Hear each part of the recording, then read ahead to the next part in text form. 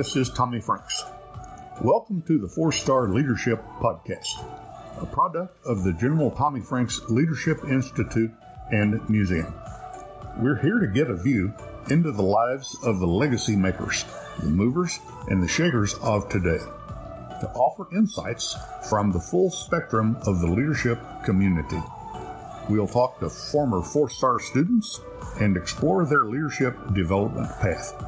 We'll work to find out what they are about today and learn from the opportunities they've made for themselves in this world. It's my distinct pleasure to welcome you to this podcast. Remember, leaders are not born, they're developed.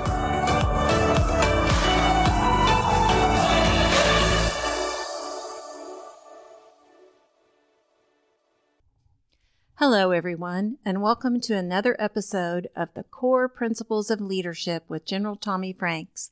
I am your host, Delise Travis, and we are on episode number 14 with our special guest, Bill White, Chairman and CEO of the Constellation Group, located in Atlanta, New York, and D.C.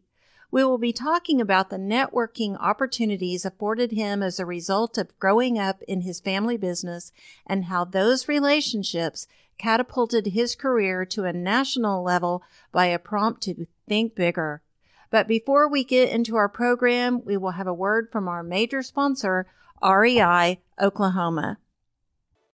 REI Oklahoma is proud to be a part of the General Tommy Franks Leadership Institute in the production and distribution of these podcasts designed to inspire leaders and difference makers. At REI Oklahoma, we have been working with small business leaders, entrepreneurs, and people who are driven to succeed for years. Highly motivated people working to own their own businesses, live in their own homes, and make the world a better place. Since its beginning, REI Oklahoma has continued to identify hurdles and deliver holistic solutions to create job growth and help neighborhoods thrive in both rural and urban communities. REI Oklahoma looks forward to visiting with you about helping your business and community grow.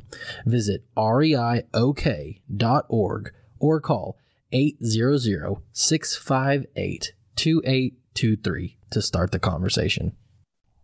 And now a little about Bill White. Bill has dedicated his career to honoring, advocating, and supporting our nation's military personnel, veterans, and their families. He served as president and CEO of the Intrepid Sea, Air, and Space Museum, the Intrepid Fallen Heroes Fund, and the Intrepid Relief Fund, managing all operations, management, strategic planning, and branding for the Intrepid Foundations. He served as founding trustee of the Fisher House Foundation, which builds comfort homes for patient families at military and veterans hospitals. Bill served as founding member on the boards of the News Corporation Global Diversity Council Advisory Board, the Catholic Medical Missions Board, the Fisher Alzheimer's Disease and Research Foundation at Rockefeller University, and Intrepid Relief Fund. He has visited the troops in Iraq and Afghanistan and helped lead his first major entertainer's visit to troops fighting in Iraq, featuring Robert De Niro, Kid Rock, and Wayne Newton. Bill organized a Christmas visit to Afghanistan with Mark Wahlberg for the troops to preview his critically acclaimed movie, The Fighter. In 2009, White was offered the opportunity to serve in administration by Defense Secretary Robert Gates as the Pentagon's first Deputy Chief Management Officer. In 1991, Bill established Operation Support, a volunteer charitable organization for the families of military personnel killed in the Persian Gulf War. He co-authored the book Intrepid, the epic story of America's most legendary warship, with Bob Gant, and donated all proceeds to charities supporting our veterans. Bill has raised more than $3 billion for private equity, real estate, and hedge funds, including the City Investment Fund, Guggenheim Advisors, Grove International Investors, and Palladium Partners, and other U.S. corporations. Bill founded Constellations Group, now headquartered in Atlanta, Georgia. The Constellations Group is a well-positioned and respected strategic advisory and consulting firm with clients that include top Fortune 100, 500 CEOs, and entities. renowned high net worth individuals, large family offices, and international private equity groups. He is twice the recipient of the Meritorious Public Service Award for Extraordinary Service from the U.S. Coast Guard and for outstanding support from the U.S. Navy.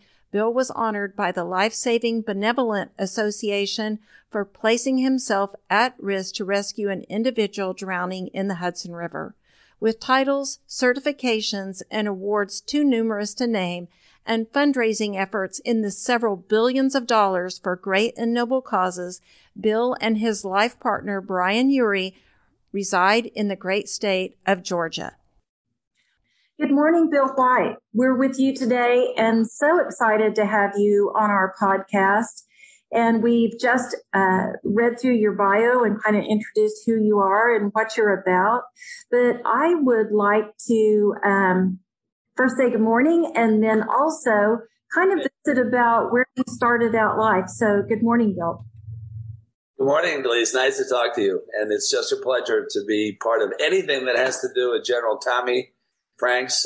Nobody can see this, but I'm holding up my American Soldier, which is a book that he wrote right at the end of his amazing career in the military. And the inscription that he wrote inside sticks with me today. So it's just a pleasure to talk to you.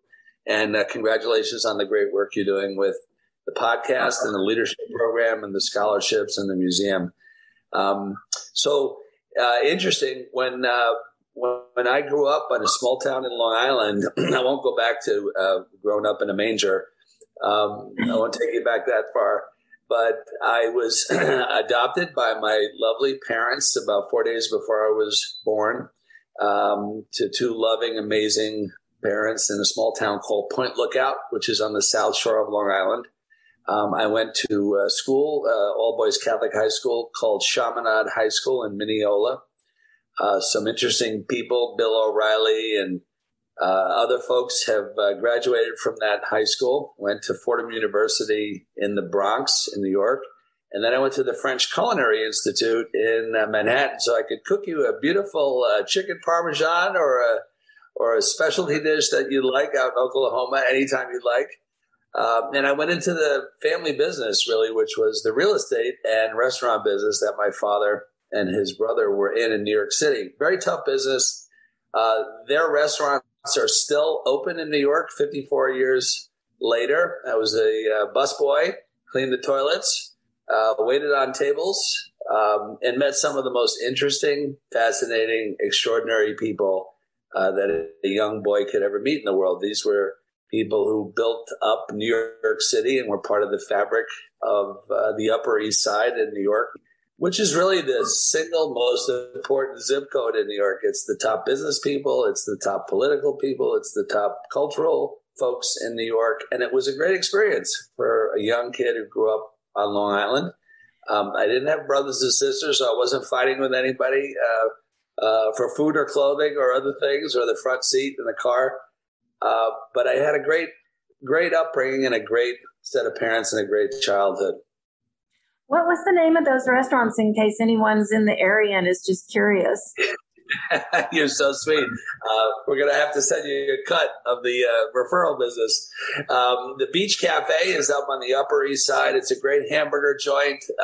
It was one of the most happening places. I go around the world. You know, I've been in Italy. I've been in all kinds of great places, and I'll say, my family's in the restaurant business. I'll say, what's the name of the restaurants? Just like you did, Delise. I said, the Giraffe is the more famous one. It was a 4-star New York Times restaurant, and I used to see John Lennon and Yoko Ono and Aristotle Onassis, the great shipping magnate who Jackie O later married. And they were regular customers there. And I was a little kid, and I used to go up and say hello to John Lennon and Yoko Ono. And John had a little funny deal with my dad. He said, my wife is going to send back everything. She'll send back too salty. It's too much sauce. Not enough mayo. I need a lemon. And he would laugh telling me this story. And I said, well, that's not funny. He said, no, Mr. Lennon was terrific. He said, Mr. White, you just charge me for as many dishes as she orders. Whatever she sends back is fine. I just want to make her happy. And that was a lesson for me, about the customer service relationship. It's carried on today that customer is the most important thing. Don't let on to them that you're, maybe upset with them having a bad day. Just take care of them and they'll come back again and again. And that was a philosophy my father imparted on me, which I think has helped me today in my business career. Absolutely. I know when I was a youngster and teenager, I worked in the restaurant business, and people are never more tempted to be on their worst behavior than when they're hungry. And also, it's a great opportunity to learn how to do a lot of things at one time and keep them all in your head and keep things going. So it's a wonderful training ground, and what a wonderful networking opportunity that was for you to learn how to interact with people on that level and to understand, because customer service follows us in everything that we do. Absolutely everything. Yeah. I think one of the things that is interesting, and it's part of public service. I've studied a lot of how different countries do national service. In Israel, you can be teaching, you have to go into the military, you can be a nurse. There's all different varieties that. In France, you can be a fireman for your national service. I think part of national service in America would be great if every young kid could be a busboy or a waiter. Dishwashing is fine, but busboy or waiter really puts you in an interactive mode with a human being. And with our iPhones today and everything, we've lost touch with really how to talk to people. How to integrate better in society and have good social, graces, saying thank you, saying please, all that. You're right. It's a very good training ground to help people have a better relationship with human beings as they go through life. And that explains to me in your bio about the culinary degree. And I thought, well, how did that fit in with everything else? So now I understand. So what motivated you to move on? Where did you go for higher education? How did you decide that? And what motivated you to do that? Well, it's interesting. I actually had no motivation to do it. I didn't want to do it, but my father made me buy my shares out of this restaurant. I'm not going to give you this restaurant. You're going to have to work your butt off to learn the business. So he sent me to bartender school. He sent me to chef school. I worked in every single position in the restaurant. And I never really understood why he wanted me to do that. I love the idea I can cook a great meal now for my family. I could open up a restaurant today, and I think I'd give it a good shot at being successful. But he was worried that if I was just a bartender or a manager, that I wouldn't understand the back of the house. And the kitchen is an essential part. That's where you lose a lot of money on overhead with food costs and food preparation costs and the staff back there. Things are hot in the kitchen. So he said, you have to learn that. And I'll tell you, it was really great, Delise, because one night we had a cook in the restaurant who was disrespectful to a waitress. And he said something to her in the heat of the moment, no pun intended. She locked herself in the bathroom in the middle of the busiest night we've ever had in the restaurant, with all of her checks in her apron. And we were banging on the door to please come out. And she said, no, not until he apologizes for what he said. So I went back there and asked him to apologize to this lovely, our head chef. And I realized I needed to take my suit jacket off and go behind the stove and start cooking for the entire restaurant. And because of that experience that my dad had sent me to chef school, I didn't do a great job. I promise you. I think some people probably got medium well versus medium rare, but I was able to put out 150 dinners. And I got rid of a problem that was important. Now, in the other instance, if I didn't know how to do that, I'd have a chef who really runs my restaurant. And my father said, that's not the way it's supposed to work. He works for you. He works for our family. He disrespected that waitress. He made a good decision. And it stuck with me too in life. The team is more important than the individual. And we can't have people talking to people like that in a customer service business. So it was a great lesson in life. But I do have some pretty good dishes I can make you at a moment's notice. Well, that's wonderful. And I think that is a great example of jumping in and doing what needed to be done to make it happen for the end result. And like you said, the team is more important than the individual. And that's one of our, of course, as you know, one of our core principles of leadership in Common Vision. Share with me, what motivated you to move past the restaurant business and into, you have a tremendous amount of fundraising in your resume, and you were president and CEO of the Intrepid Sea and Air Space Museum. But what motivated you to move past the restaurant industry into the things that the fundraising and all the projects that are just unbelievable that you've done? Oh, you're so sweet to say all that. I always say the first three letters in fundraising is FUN, and that's fun, right? So if you are doing something that's fun, you can raise a ton of money and a ton of support, and people feel your passion. And I think that was a lesson I later picked up. But what happened was I was 22 years old working as a manager in the restaurant. And, I didn't go raise my right hand to serve in the military. Our military was all volunteer as it is today, and we were right at the middle toward the end of Desert Storm and Desert Shield. And I was reading about how these 267 men and women left behind that were killed in both of those operations, and no one was talking about them. It was parades and yellow ribbons and victory and George Bush and Schwarzkopf and Powell, and we pushed Saddam Hussein back. This was round one of that experience. Tommy Franks can tell you about round two, but round one was very different politically and kind of spiritually, but no one was talking about the troops that were killed.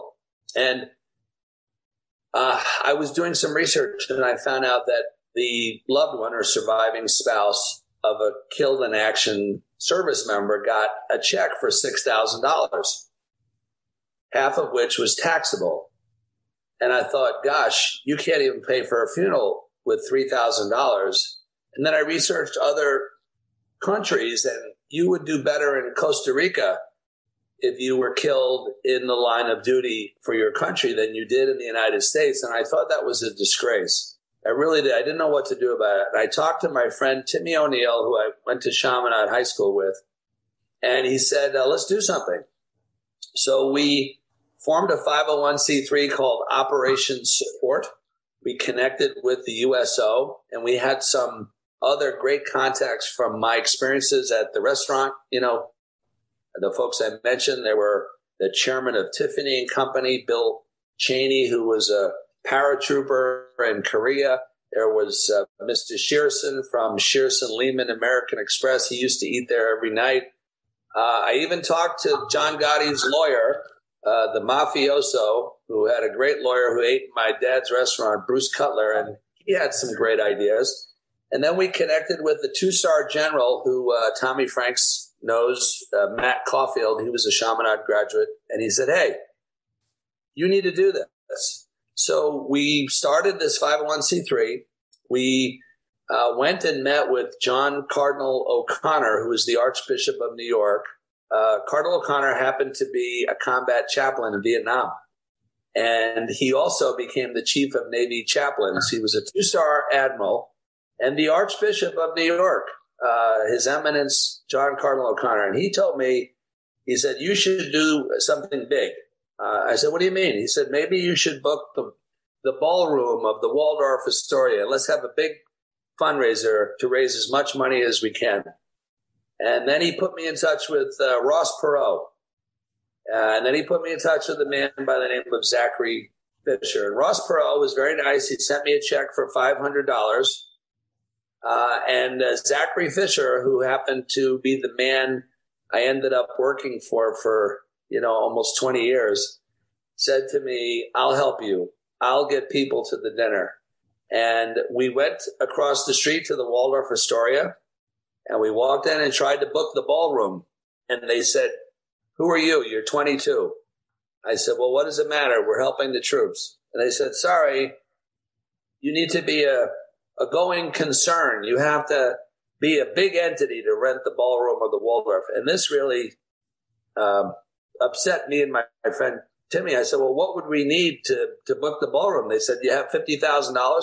We left the meeting. Timmy and I walked across the street to our respective bank, our own money, and we booked the ballroom of the Waldorf Astoria Hotel. It's the most amazing place to have a party in New York. It's where all the big events happen. And this guy, who I still talk to today, Jim Blauvelt, says, I'll never forget it. We walked in with a bag of cash, and we booked the grand ballroom. We ended up having a dinner for 1,000 people, and we had some great folks, Secretary of the Navy, Secretary of the Army. We had ambassador from Kuwait who gave us a ton of money to help support our troops who had been killed saving Kuwait. And Mr. Fisher came to that dinner, Delise, and that was an amazing thing for me because I watched how the military loved him and respected him. He's the guy that put up $50 million of his own money to save the Intrepid, this great aircraft carrier, historic aircraft carrier, and brought it to New York and turned it into a museum to honor our veterans. And just kind of wrap up how we got there is this all went pretty quick. He called me the next day and said, you need to come work for me. I said, I'm sorry, I'm working for my pops in our family restaurant, and it was nice meeting you, and thank you for everything. And he would not take no for an answer. So my father ends up calling me a few hours later and says, you need to go see Mr. Fisher. I said, excuse me? He says, yeah, he called me. So this guy called my father, who he knew I was working for, and got me to go meet with him, which I didn't want to do. So he was very persistent. And I went up to this extraordinary human being's office. He had the biggest office I've ever seen in my life at Park Avenue and 48th Street, right in Midtown Manhattan, in a building that he built with his own bare hands. You know, he was a bricklayer. He never finished high school. And he died a multi-billionaire. An amazing story. And he said, listen, you're going to start working for me to help me raise money for our veterans. And I said, I'm not doing that. You know, he says, I talked to your dad. It's already taken care of. So that was an amazing journey that began on that day I'll never forget with Zachary Fisher, who was our nation's greatest military philanthropist that has ever lived. He's the man who created Fisher Houses, the Intrepid Fallen Heroes Fund, who gave maybe $300 or $400 million of his own money away. No one knows who he is, Delise, right? We know, but the people listening, nobody really knows who Zachary Fisher is. And that's the way he wanted it. It was so special to work for a man who did not want to be thanked, did not look for publicity, and just wanted to say thank you to the troops for giving him his freedom. That is a wonderful story, and thank you so much for sharing that with us. I am so interested that your dad saw a bigger picture and encouraged you to go on and do something beyond the restaurant business. So did he have family members that carried on the restaurant business since it's still open today? Yeah, it's very interesting. So one of the managers who was there, his name is Dave Goodside. He bought the restaurant from my family and still runs it today. My cousin, Tommy White, who General Franks knows. General Franks has been in the Beach Cafe for a burger, I think a bacon cheeseburger. Maybe we don't tell Kathy about that, but it's a good burger, man. And they took over, and I felt very sad, but it was really, I don't want to call it a calling because I don't want to make it, more than it was, but I really felt like it was a calling to help Mr. Fisher because he was doing this all single-handedly, him and his secretary, Donna, poor Donna, there'd be the bombing in the Khobar Towers or the bombing in the Beirut Marine Barracks, and there'd be an airplane crash at Pope Air Force Base where those 23 paratroopers were killed. And he would call me up and say, you need to go to the airport. I have these checks, and you go down there and you meet the general and you give them these checks right now for me. I get chills thinking about it because we could have just FedExed them, right? We could have just FedExed them, but he gassed up his G4, his $40 million aircraft, and put my little rear end in the seat and said, you go down and you tell these people that we love them and we're so sorry for their loss. He didn't know how to help. He just thought, if I can help financially and just let them know that we care about them, that would mean something to them. And boy, oh boy, did it ever. I remember flying down, and General Shelton, who was the 3-star general, he later became chairman of the Joint Chiefs of Staff and one of my great friends and mentors. But he was 6'7", a Delta Ranger, Green Beret, Special Forces, and he ran Fort Bragg. And he said to me, he goes, you could have just mailed these. And I said, no, I couldn't have. Mr. Fisher wanted me to look you in the eye and to tell you how sorry he was for your loss. And this was the way he did things. And it was amazing to watch him, DeLees, operate as a true philanthropist in the best sense of the word. And he would do these things that would just blow you away. He heard that the military had 9% of the military on food stamps. And, some of that is because people in a certain pay grade, really strategically or financially shouldn't have 7 kids, right? But that's just not the way how life works. So they'd have 7 kids, they'd be a sergeant in the Marine Corps, and they'd be on food stamps because they couldn't afford to feed their children. So he would pick up the phone and he'd call the President of the United States and scream at him. Bill Clinton, he'd say, I won't tell you what he said, but he cursed him out, screamed at him, said, you better fix this. And in the meantime, he called the Secretary of Defense and said, I'm going to write you a check for $85 million so you can give these people money so they don't have to be on food stamps. He was so mad that a sergeant would have to go take out a food stamp sticker at a store who's willing to die and serve our country and protect Mr. Fisher's freedom and our freedom. So this guy was amazing. I wish we could talk more about him than about me because I love talking about Mr. Fisher. He was so inspirational. And I want more people to know his story because it's one of the greatest American philanthropy stories that's ever been written. And it's not been written because he told me, don't ever write a book about me. So I didn't. It is a wonderful story, and it's a wonderful and great testament to his character. And in some of the research I've done on character, there is a gentleman named Dr. Jim Lair at the Center for Human Performance, and his research shares that there are 2 sides to our character. There's a kind of the side of our character that gives us the time management and the want to climb the ladder. But unless you have the integrity and honesty and the true caring about people, it's a very empty person that you are. As he says, the type that would climb over dead bodies to get to the top. But unless you have that human connection and that human side of your character, that you truly care about people, it's truly a very, very important part of being a great leader.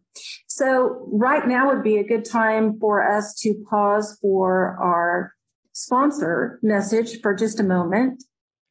Hello, this is Jay Zacharias with the General Tommy Franks Leadership Institute and Museum, and I would like to tell you about one of our partner sponsors.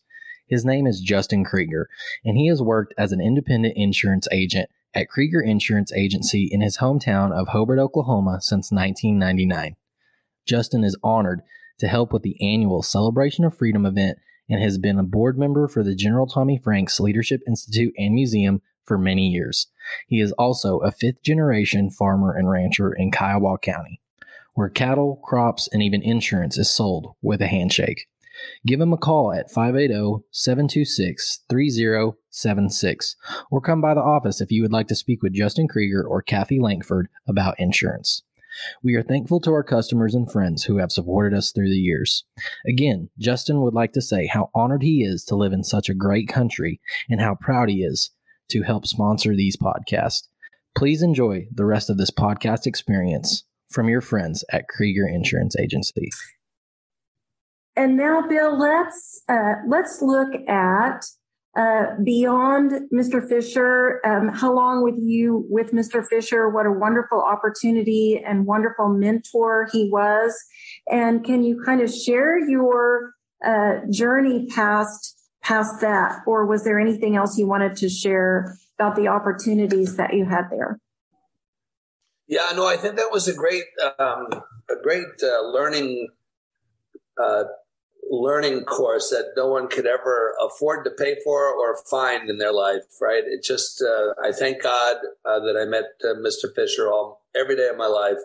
And it allowed me to understand some of the principles, as you spoke about character and integrity, and that you only had your name. At the end of the day, you do something stupid, you lose your name. That's all you've got. Even if you have, a lot of money or a lot of prestige or some title, if you don't have your name intact at the end of the day, you have nothing. And he used to also quote the philosopher Khalil Gibran to me all the time. He said, Gibran said, "He who gives of material things gives nothing. He who gives of himself gives all." And so I kind of curse him from time to time with this, because I'm always wanting to give of myself to folks. And sometimes that's to the detriment of my business or our family time or whatever that is. But I still talk to surviving spouses. Today actually is an anniversary of Fred Picorni. I spoke to his wife and daughter this morning. They are in Seattle. He was killed in Nazaria on March 23rd, 2003, with 17 other Marines.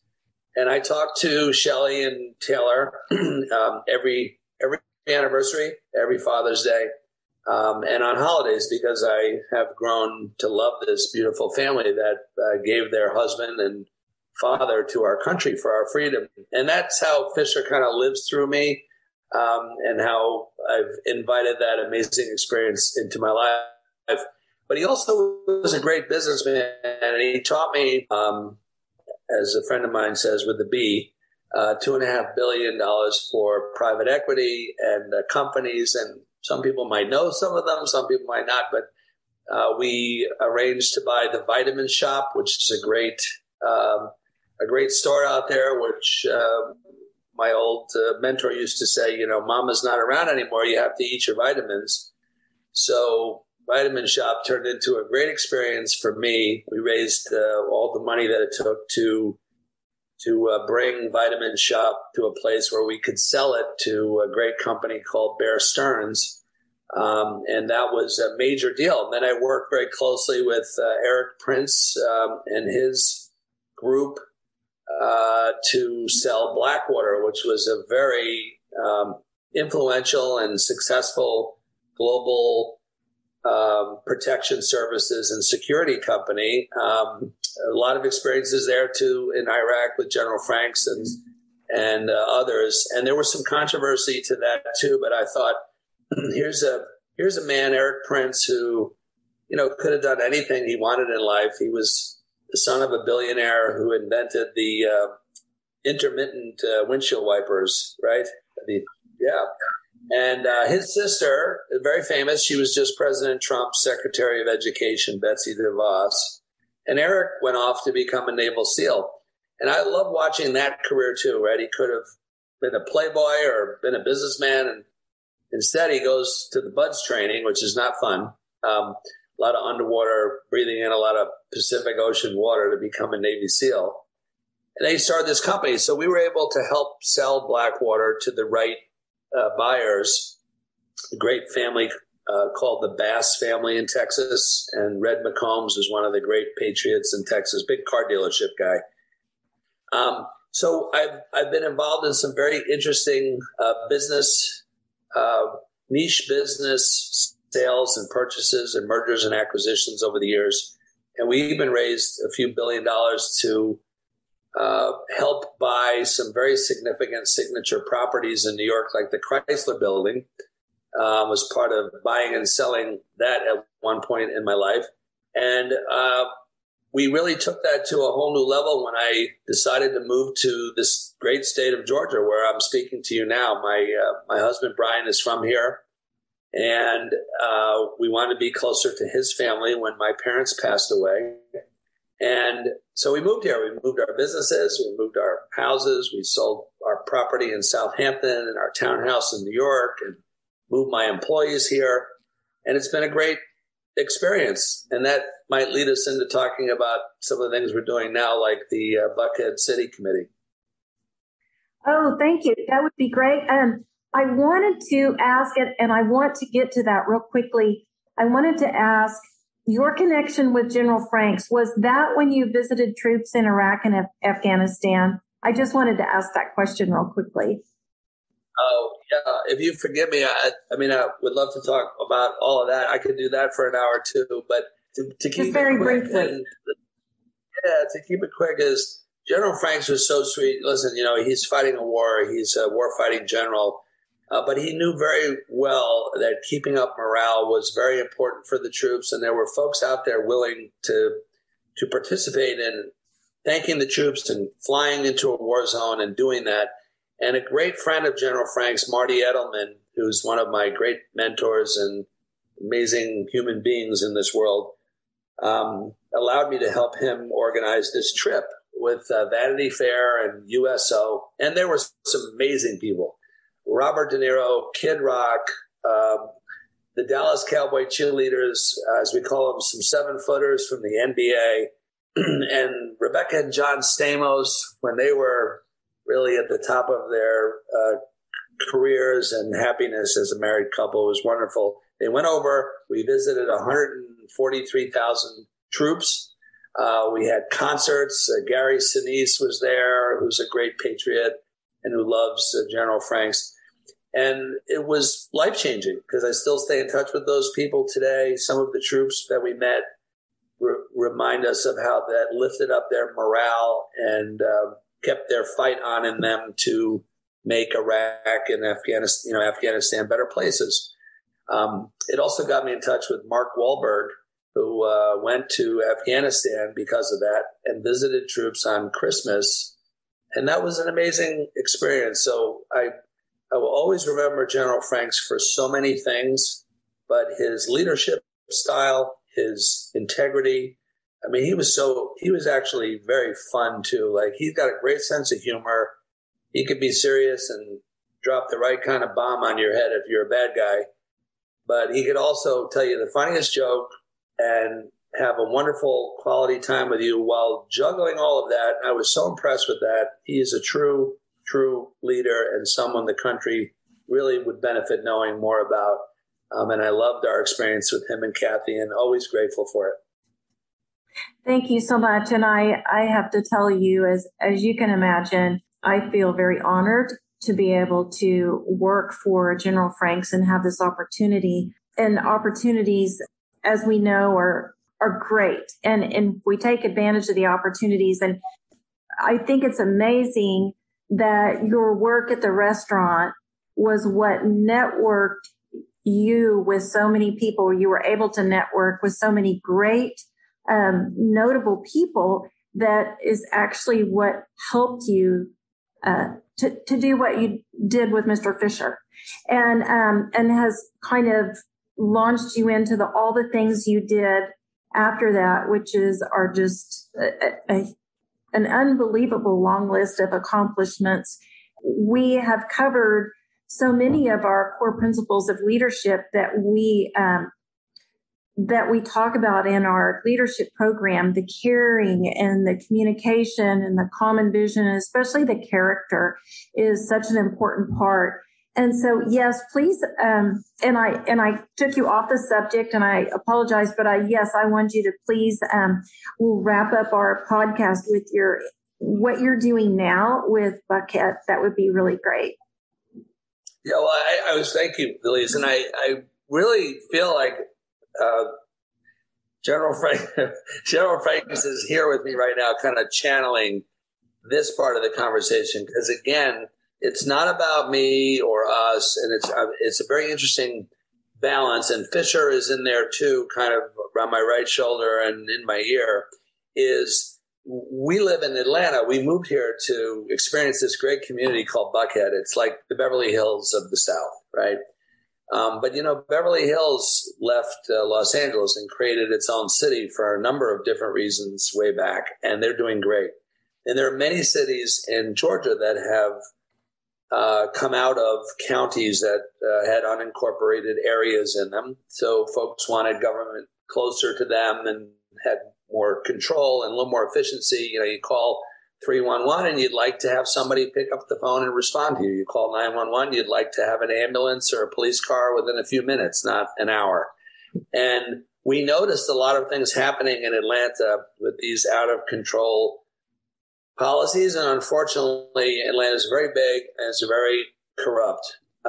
There's procurement problems, bribery charges, front page of the paper every day in the last couple of weeks of past city hall officials under federal indictment, mayors, prior mayors with many of their commissioners in jail or under indictment. And you start to think, wait a minute, Buckhead is funding, a lot of the taxes of Atlanta, and it's not a good return on investment. It's quite simple. Folks have said maybe it's rich white people want to get away from the crime in Atlanta, and it's just not true. And for folks who know me, they know that would never be part of an argument we would make, let alone be the facts of the case. So we've actually formed a group. It's called the Buckhead City Committee. We've raised almost $2 million. We have legislation in the Georgia legislature, which most likely will be passed in this upcoming session next year, so 2023. That would put a vote on Buckhead becoming its own city, having its own government, its own police force, its own taxing authority, its own 911 system, et cetera. And it would still integrate with a lot of things that Atlanta is doing well. There aren't a lot of those things, but there are some things that we would continue. And we're polling at about 72% of the people want this on the ballot. That includes some folks, who would vote no, but it says a lot, about how we've educated folks on the issues. I've taken a lot of personal attacks on this. It's very uncomfortable for me, when you're trying to do some good and they call you you're a racist, you're a carpetbagger, you're a lot of things, which, I know I'm not, but this is part of getting in the political game. It's a tough business. I thought the restaurant business was tough. The political business is much tougher. So I'm not a quitter. I've been out in the sun too long. You can see this right now, Delise, but your listeners can't. But I have some leather skin. So my husband and I are tough with it. We're going to see it through. And I think it will be on the ballot next year. And Buckhead City will end up being a city in 2023.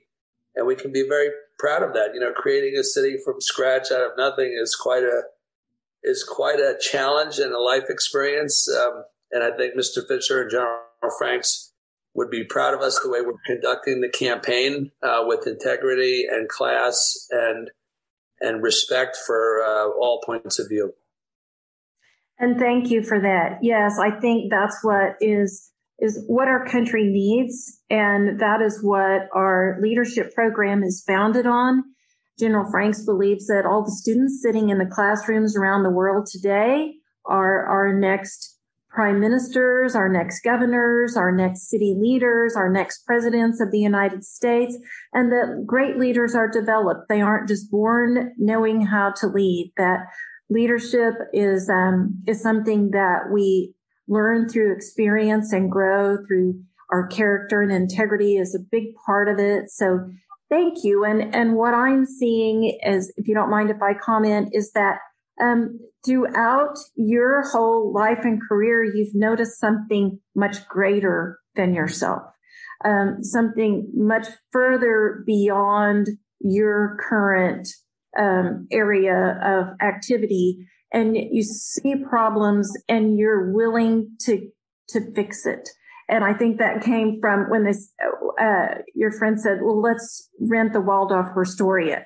And you're going, oh my gosh, that's much bigger than I can imagine doing. But you did it. And so you see a problem and you figure out how to fix it. And that's what great leaders do, is they see what needs to be improved and make better in the world around them, much bigger than themselves. And I commend you for that. And I thank you so much for being part of our podcast. Is there anything that you would like to say to our youth today or our listening audience? Yeah, thank you. I want to thank you, Delise, and Colonel Hayes and Kathy, Tommy Franks, the whole group. So many of the folks what you're doing, I think, is very inspirational, and I want to pass this great message you have around. So let's do that when this is all done. We have a great following, and we'll push it out. But I would say this to anybody listening to this that's thinking about doing something that might be hard or challenging, is that you put your mind to something, you have the right core principles around you. It might not get done in the time frame you want, but fight, and work hard and try to advance the ball. Because at the end of the day, this is how these things that we've been talking about today get done in life, and through you for his incredible service and sacrifice. It's a great example for all of us, and especially for young people who could look to his principles to guide them to be a better person and to have a better world. Thank you so much. I truly appreciate your message, and I wish you all the best in your endeavors there at Buckhead. And I know it's a much greater cause than yourself. And thank you for making our world a better place. And all the things that you've done for veterans is just unbelievable. And I commend you, because they truly do make the ultimate sacrifice for our freedom. So thank you. Thank you. It's a pleasure being with you today. God bless you and the great work you're doing, and keep it up. Thank you so much. Thank you again to REI Oklahoma for making this podcast possible. For nearly 40 years, the board, staff, patrons, and supporters of the nonprofit economic development REI Oklahoma are committed to expanding Oklahoma's economic prosperity, earning the reputation of being one of the most comprehensive economic development organizations in the country. Business loans, training workshops, business consulting, and networking opportunities, as well as technical assistance and even commercial business space, are made available to Oklahoma entrepreneurs and small businesses. For low and moderate income individuals and families, down payment and or closing cost assistance is offered. Learn more at reiok.org. This has been the 4-Star Leadership Podcast. Now it's your turn, 4-Star listeners. Follow us on Facebook, Instagram, and Twitter, and let us know what you thought of this episode. Be sure to give us a 5-star rating on Apple Podcast, and tune in next month for our next episode that airs every last Friday each month. Go be great.